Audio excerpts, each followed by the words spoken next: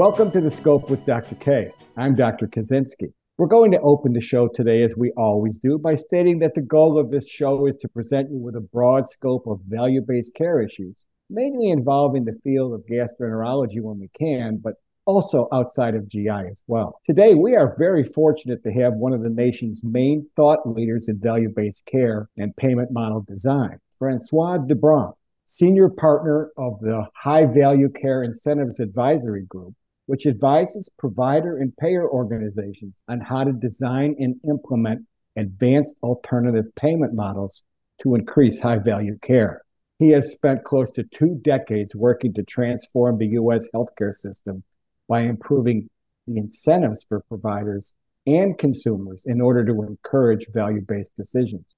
Most recently, Francois was the Senior Vice President of Episodes of Care at Signify Health, where he led customer development of the Medicare Advantage, self-insured employer, and commercial payer markets. He also led most of the thought leadership activity at Signify. Prior to this, he was the executive director of the Healthcare Incentives Improvement Institute, which we all refer to as HCI3. It was a not-for-profit company that designed programs to motivate physicians and hospitals, again, to improve quality and affordability of healthcare delivery. It merged later with Altarum in December of 2017, but it was responsible for creating and implementing the Bridges to Excellence program and Prometheus payment programs, which compensate and reward clinicians on episodes of care and performance measures. Francois holds a master's degree in economics and finance from the University of Paris and a master's degree in business administration from the Tuck School of Business Administration at Dartmouth. Finally, Francois was a subject matter expert at our most recent PTAC meeting, where he presented his model for specialty integration inside ACOs and other population-based total cost of care models. Welcome to the show, Francois. Well, thank you, Larry. And after such an introduction, I don't know what to say. Well, you know what? There's not much to say other than let's begin and you can answer my question. How did you wind up working in the payment redesign space? Sure. And so I'm not a physician, as you mentioned. When I graduated from business school, I got into real estate management and other asset management, which is kind of traditional for folks who have business degrees. And I fell into the healthcare world in part because after doing real estate management, I started working in strategic planning for a marketing and communications firm. And one of the clients of that firm happened to be a gentleman who was responsible for managing the benefits, healthcare benefits for active and retirees of the General Electric company. GE covered 750,000 people across the United States. And I didn't know anything about healthcare. I mean, I knew about as much as any individual who bought an HMO coverage in the mid-90s, that it was expensive, but that I didn't have to pay a whole heck of a lot after I paid my premium. But that's about it. And I remember the first meeting I ever had, I understood 1 out of every 3 words, and I could barely make out the context of what was being discussed because this industry is unbelievably replete with its own family of acronyms.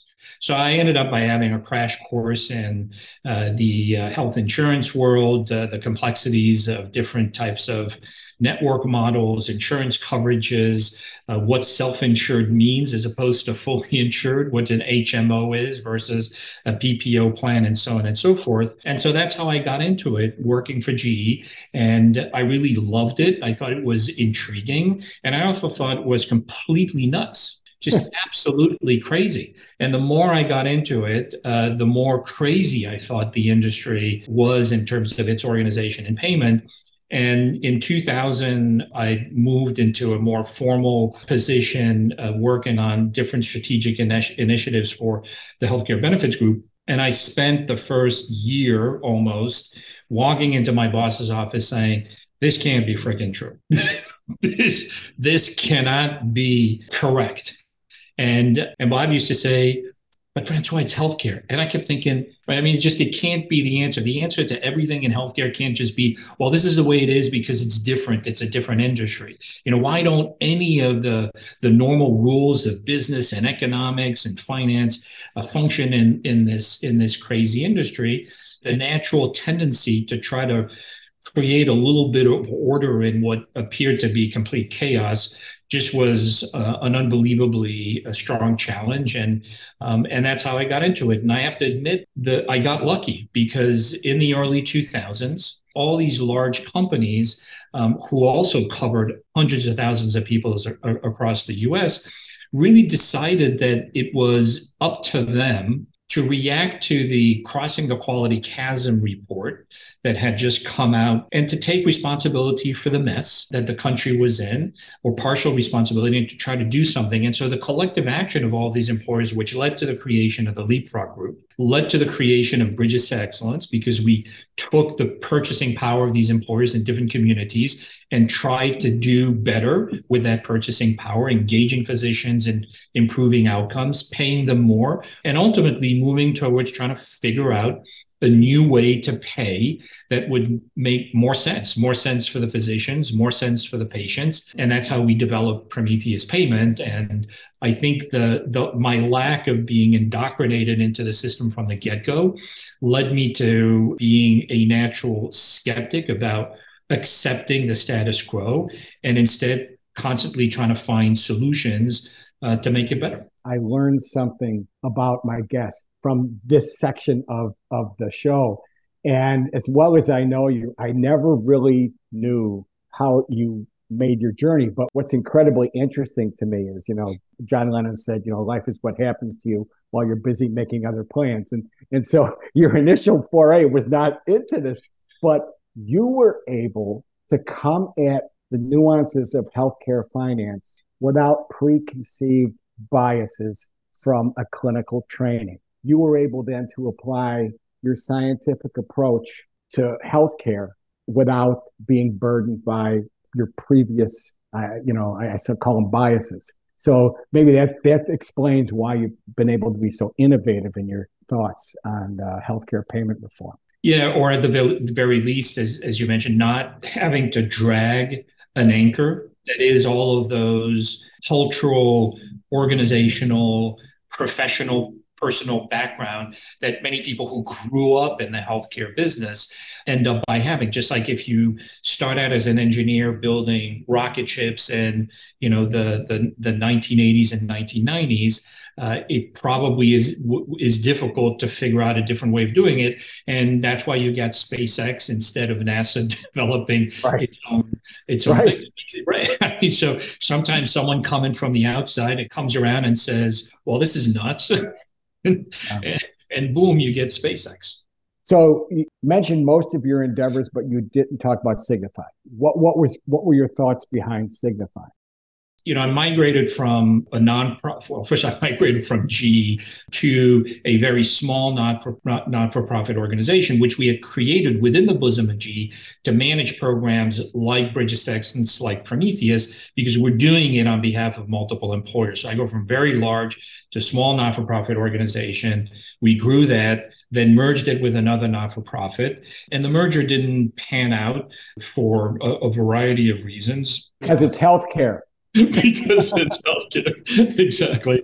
And so I got lucky again because as I exited Alterum, at the time, company called Remedy Partners, which had been founded by Steve Wiggins to work exclusively in the Medicare Bundle Payment Program, was really trying to figure out how to capitalize on all of the work they had done in the Medicare program to expand it into the non-Medicare fee-for-service world. It just so happened that as I left Alterum, a lot of my colleagues with whom I had worked on developing the Prometheus payment model also, were trying to look for something else. And so we found this home together within Remedy and started building out all the capabilities and expand Remedy's work on commercial episodic care payment programs. And so that enabled me and enabled my colleagues as well to really go from this, small not-for-profit world where you're always trying to make ends meet through a grant or something up, to have a very focused energy an effort around really developing at scale and trying to make at work at scale these bundle payment programs. And the perception has been for very long that you can't do bundles at scale. Or if you do them, you can only do them for a small number of procedural episodes. And we always knew that we could develop these programs across a variety of clinical conditions and procedures and make it work at scale, covering a large percentage of the total medical spend. So it was really exciting to be able to do that. Remedy eventually got recapitalized and controlled by a private equity firm who subsequently very quickly merged it with another portfolio company that they had that was called Signify, and became Signify Health. So just to give you a sense of the timeline associated to all of this, my colleagues and I joined Remedy at some point between June and August of 2018. In March 2019, so barely 6 to 8 months after that, recapitalization controlled by New Mountain Capital, new CEO, new CFO, new everything. Then fast forward about 6 to 7 months, merger with Signify Health, new CEO, new company for all intents and purposes, because there were multiple parts to what was then the new Signify Health. COVID hits. And we go from massive activity of getting new customers through the door, contracts with providers, et cetera, to everyone frozen in space. Yeah. And the company scrambles because the majority of the revenue from the then new Signify Health really came from in-home evaluations as part of contracts with Medicare Advantage plans. How do you do IHEs and home evaluations when you can't get into people's home because there's COVID? Yeah. 6 months later, 9 months later, the company files to go public. And in February of 2021, the world, comes back to its natural pace. We're actually growing our pipeline tremendously. And a year later, CVS says, hey, this looks like an attractive acquisition. And bam, boom, and here we are. I learned, obviously, that there's a huge demand for alternative payment models. I learned that that demand today is mostly concentrated with managed care organizations that have risk lines of business. Those same plans are not interested at all in taking those models and bringing them into their self-insured book of business. But the demand is high on the purchaser side. The demand is very high on the provider side. So everyone who says physicians, practices don't really want risk, they don't want to share risk, they don't want to take on risk, is not true. It's patently false. I learned the importance of conveners. And so I learned that we could do this at scale. So even though the history is that Signify blew up the episodic care program, it had nothing to do really with the business itself, more than the fact that that piece of what we were doing was not attractive to CVS Aetna. And so it was easier for Signify to flush it than, post-acquisition. Yeah. Okay. If you've just tuned in, you're listening to The Scope with Dr. K. Our guest today is Francois de Brantes, Senior Partner of the High Value Care Incentives Advisory Group. Francois, what I'd like to pivot to now is to focus on what your view of where payment reform needs to go. My sense is that we have all of the pieces today in play somewhere in the United States. There is no perfect single model of payment. There are great models that can interplay with one another, overlap, and I know that scares people, but they have to overlap. Overlap is a good thing, not a bad thing.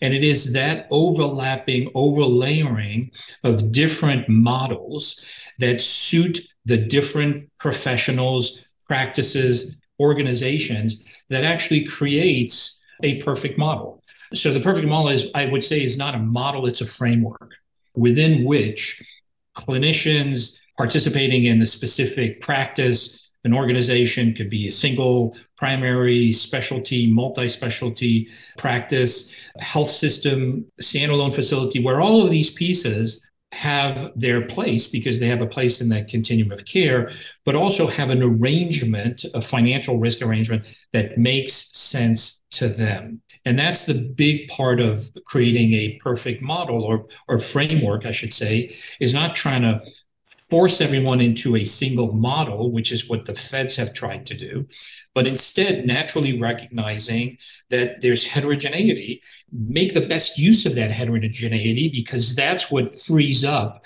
the creative juices of everyone and really allows all of the professionals in the industry to focus on what we want them to do, which is patient care and be rewarded for good outcomes. At Sonar, we don't have the same model in any two state plans. Just as you've said, we've had to remain very, very flexible.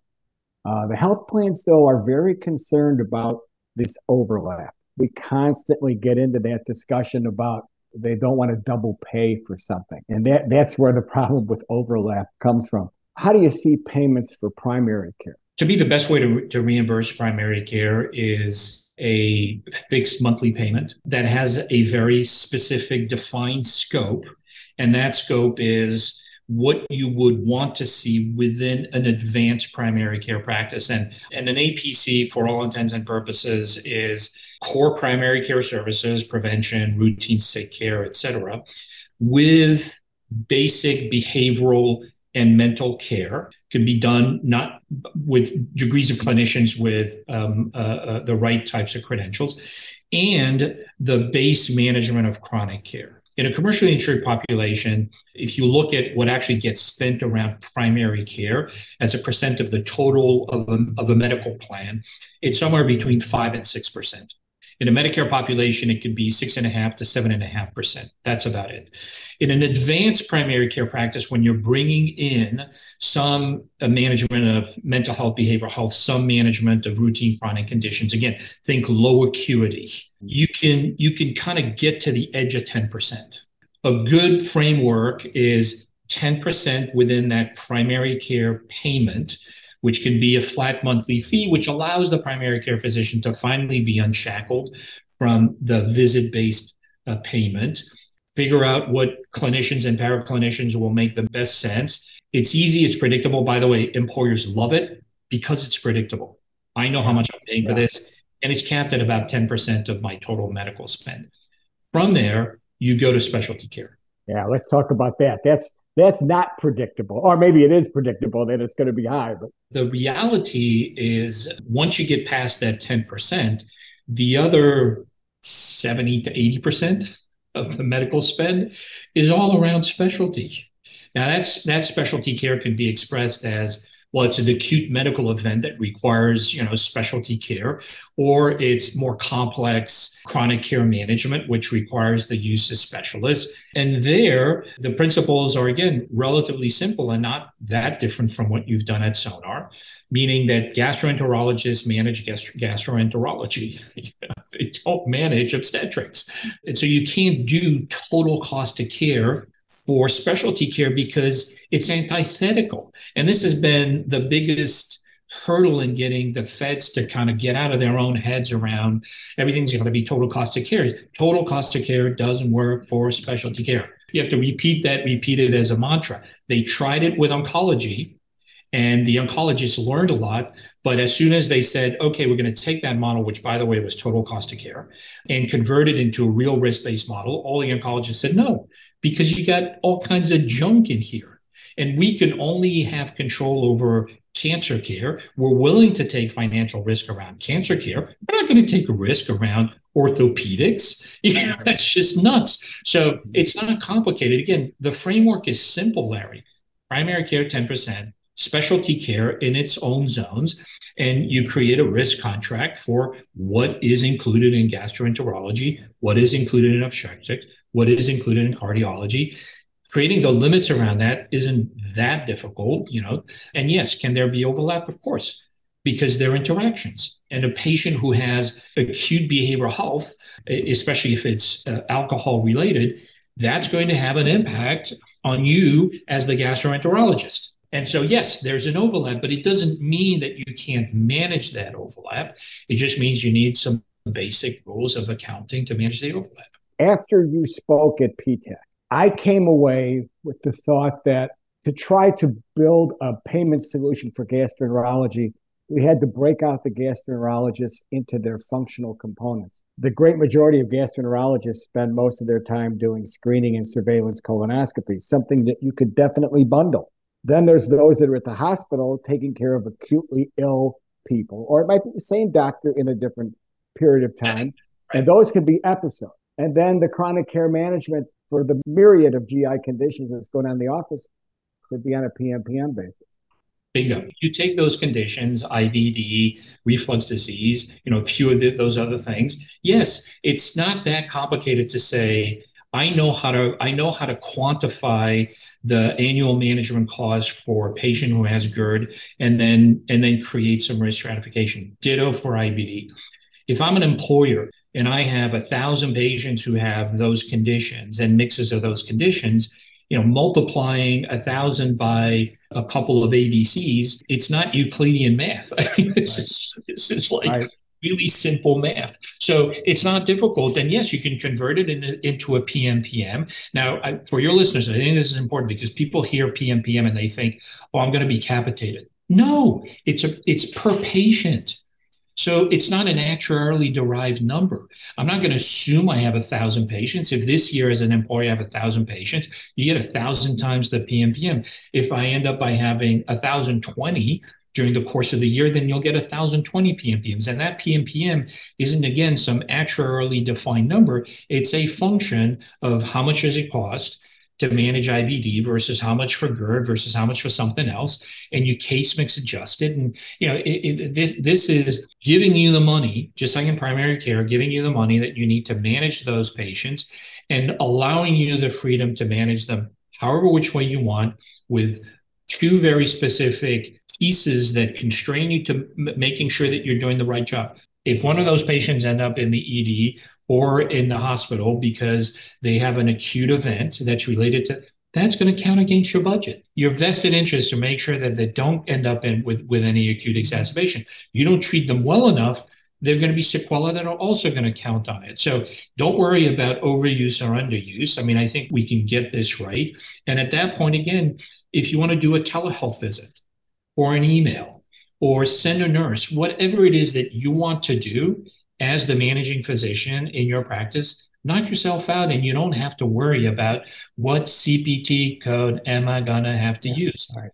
Get out of that freaking discussion of RVUs and CPT codes and focus on what you want to focus on. In your model, you're not carving out. I will remember forever, total cost of care models do not work for specialty care. So what you're suggesting is that these models need to be nested within a larger risk-based model. And that's the last layer, right? Because there's always going to be a percentage that's going to be very, very difficult to assign the correct way, or there are things that happen that just don't make a whole heck of a lot of sense. And some of that overlap is also difficult to always account for in the right way in every single bucket. So everyone gets also included in a total cost of care pool, meaning, as you're managing the IBD of the patient or their esophageal reflux disease, that patient is also being managed for their combination of mental and behavioral health. But you're not doing it. Your colleague or someone across the street is doing it. But both of you are fully aware of the interaction and the fact that if you collectively do a good job, then the total cost for that patient will go down and you'll both benefit from that. So there's a message across all of this that says, yes, having some incentive to keep your eye on the ball, of the overall ball, makes sense. I'm going to make a quick analogy for your listeners to what happens in the compensation packages that work really well in most companies. Is a blended compensation model in which the individual has his or her own targets, performance. And the majority of their comp is focused on that. Then there's a piece on their division, and there's always a piece on the whole company. always a piece on the whole company, because you want people to also think about their neighbors. And if an opportunity comes across and, oh my gosh, this could benefit the company, and I'm going to send it to my colleague who's even a country away or a continent away, I'm going to do it because it's good for the company. And here, substitute patient to company. So it's good for the patient, so I'm going to do it. And colleague to, instead of the division being aircraft engines versus appliances, it's gastroenterology and oncology, or gastroenterology and behavioral health. That's really this isn't complicated. It's being done in every single company and done incredibly well. So there are models. That's what I'm saying. It's a framework that people understand resonates. And the only reason we haven't been able to do it yet in healthcare is because the health plans have antiquated systems. They don't want to update them. And on the federal side, it's like pushing on a glacier to try to move it. It's trying to convince. Sometimes I almost feel like it's trying to convince people who think the earth is flat that it isn't actually flat. Listen, Francois, you mentioned a term earlier, and I want to close with your comments on it. You talked about conveners. Yeah. And I'd love you to just expand a little bit on what your concept of a convener is. Yeah, and to me, this conveners and the emergence of conveners, I hate to use the word game changer because it's so overused, but I do believe that in this instance, it's an appropriate qualifier for what a convener is, because it creates the opportunity for employers in particular to much more rapidly develop networks of high-performing practices centered around these specialties. And I think it also helps and facilitates contracting and risk contracting. So to me, a convener is an organization that can take financial risk, can manage that risk in collaboration with the practices that it has convened under its umbrella. It can empower those practices, diffuse rapidly best practices around patient management, et cetera, rapid feedback loops for improvement, right? But it becomes an accountable entity, right? But instead of being total cost of care, it's really focused on a specialty. So conveners have been an innovation over the past decade, introduced by the Fed, so give them credit where it's due, because of the Medicare bundle payment program. No one knew what a convener was before the Medicare bundle payment program. And since then, private equity has really understood the power of the convener in assembling independent practices under an umbrella and focusing care transformation and financial risk management. So I applaud those efforts. I see them grow, and I think they will bring about real innovation in network management and network development. Thank you, Francois, and thanks to the audience for tuning in. You can learn more about the show on the program's page on healthcarenowradio.com. Be sure to lend your voice to the conversation on Twitter at HCNowRadio. Be sure to follow us on Twitter at SonarMD. We're bringing patients, providers, and patients together to reimagine GI care. Until next time, I'm Dr. K. Stay well.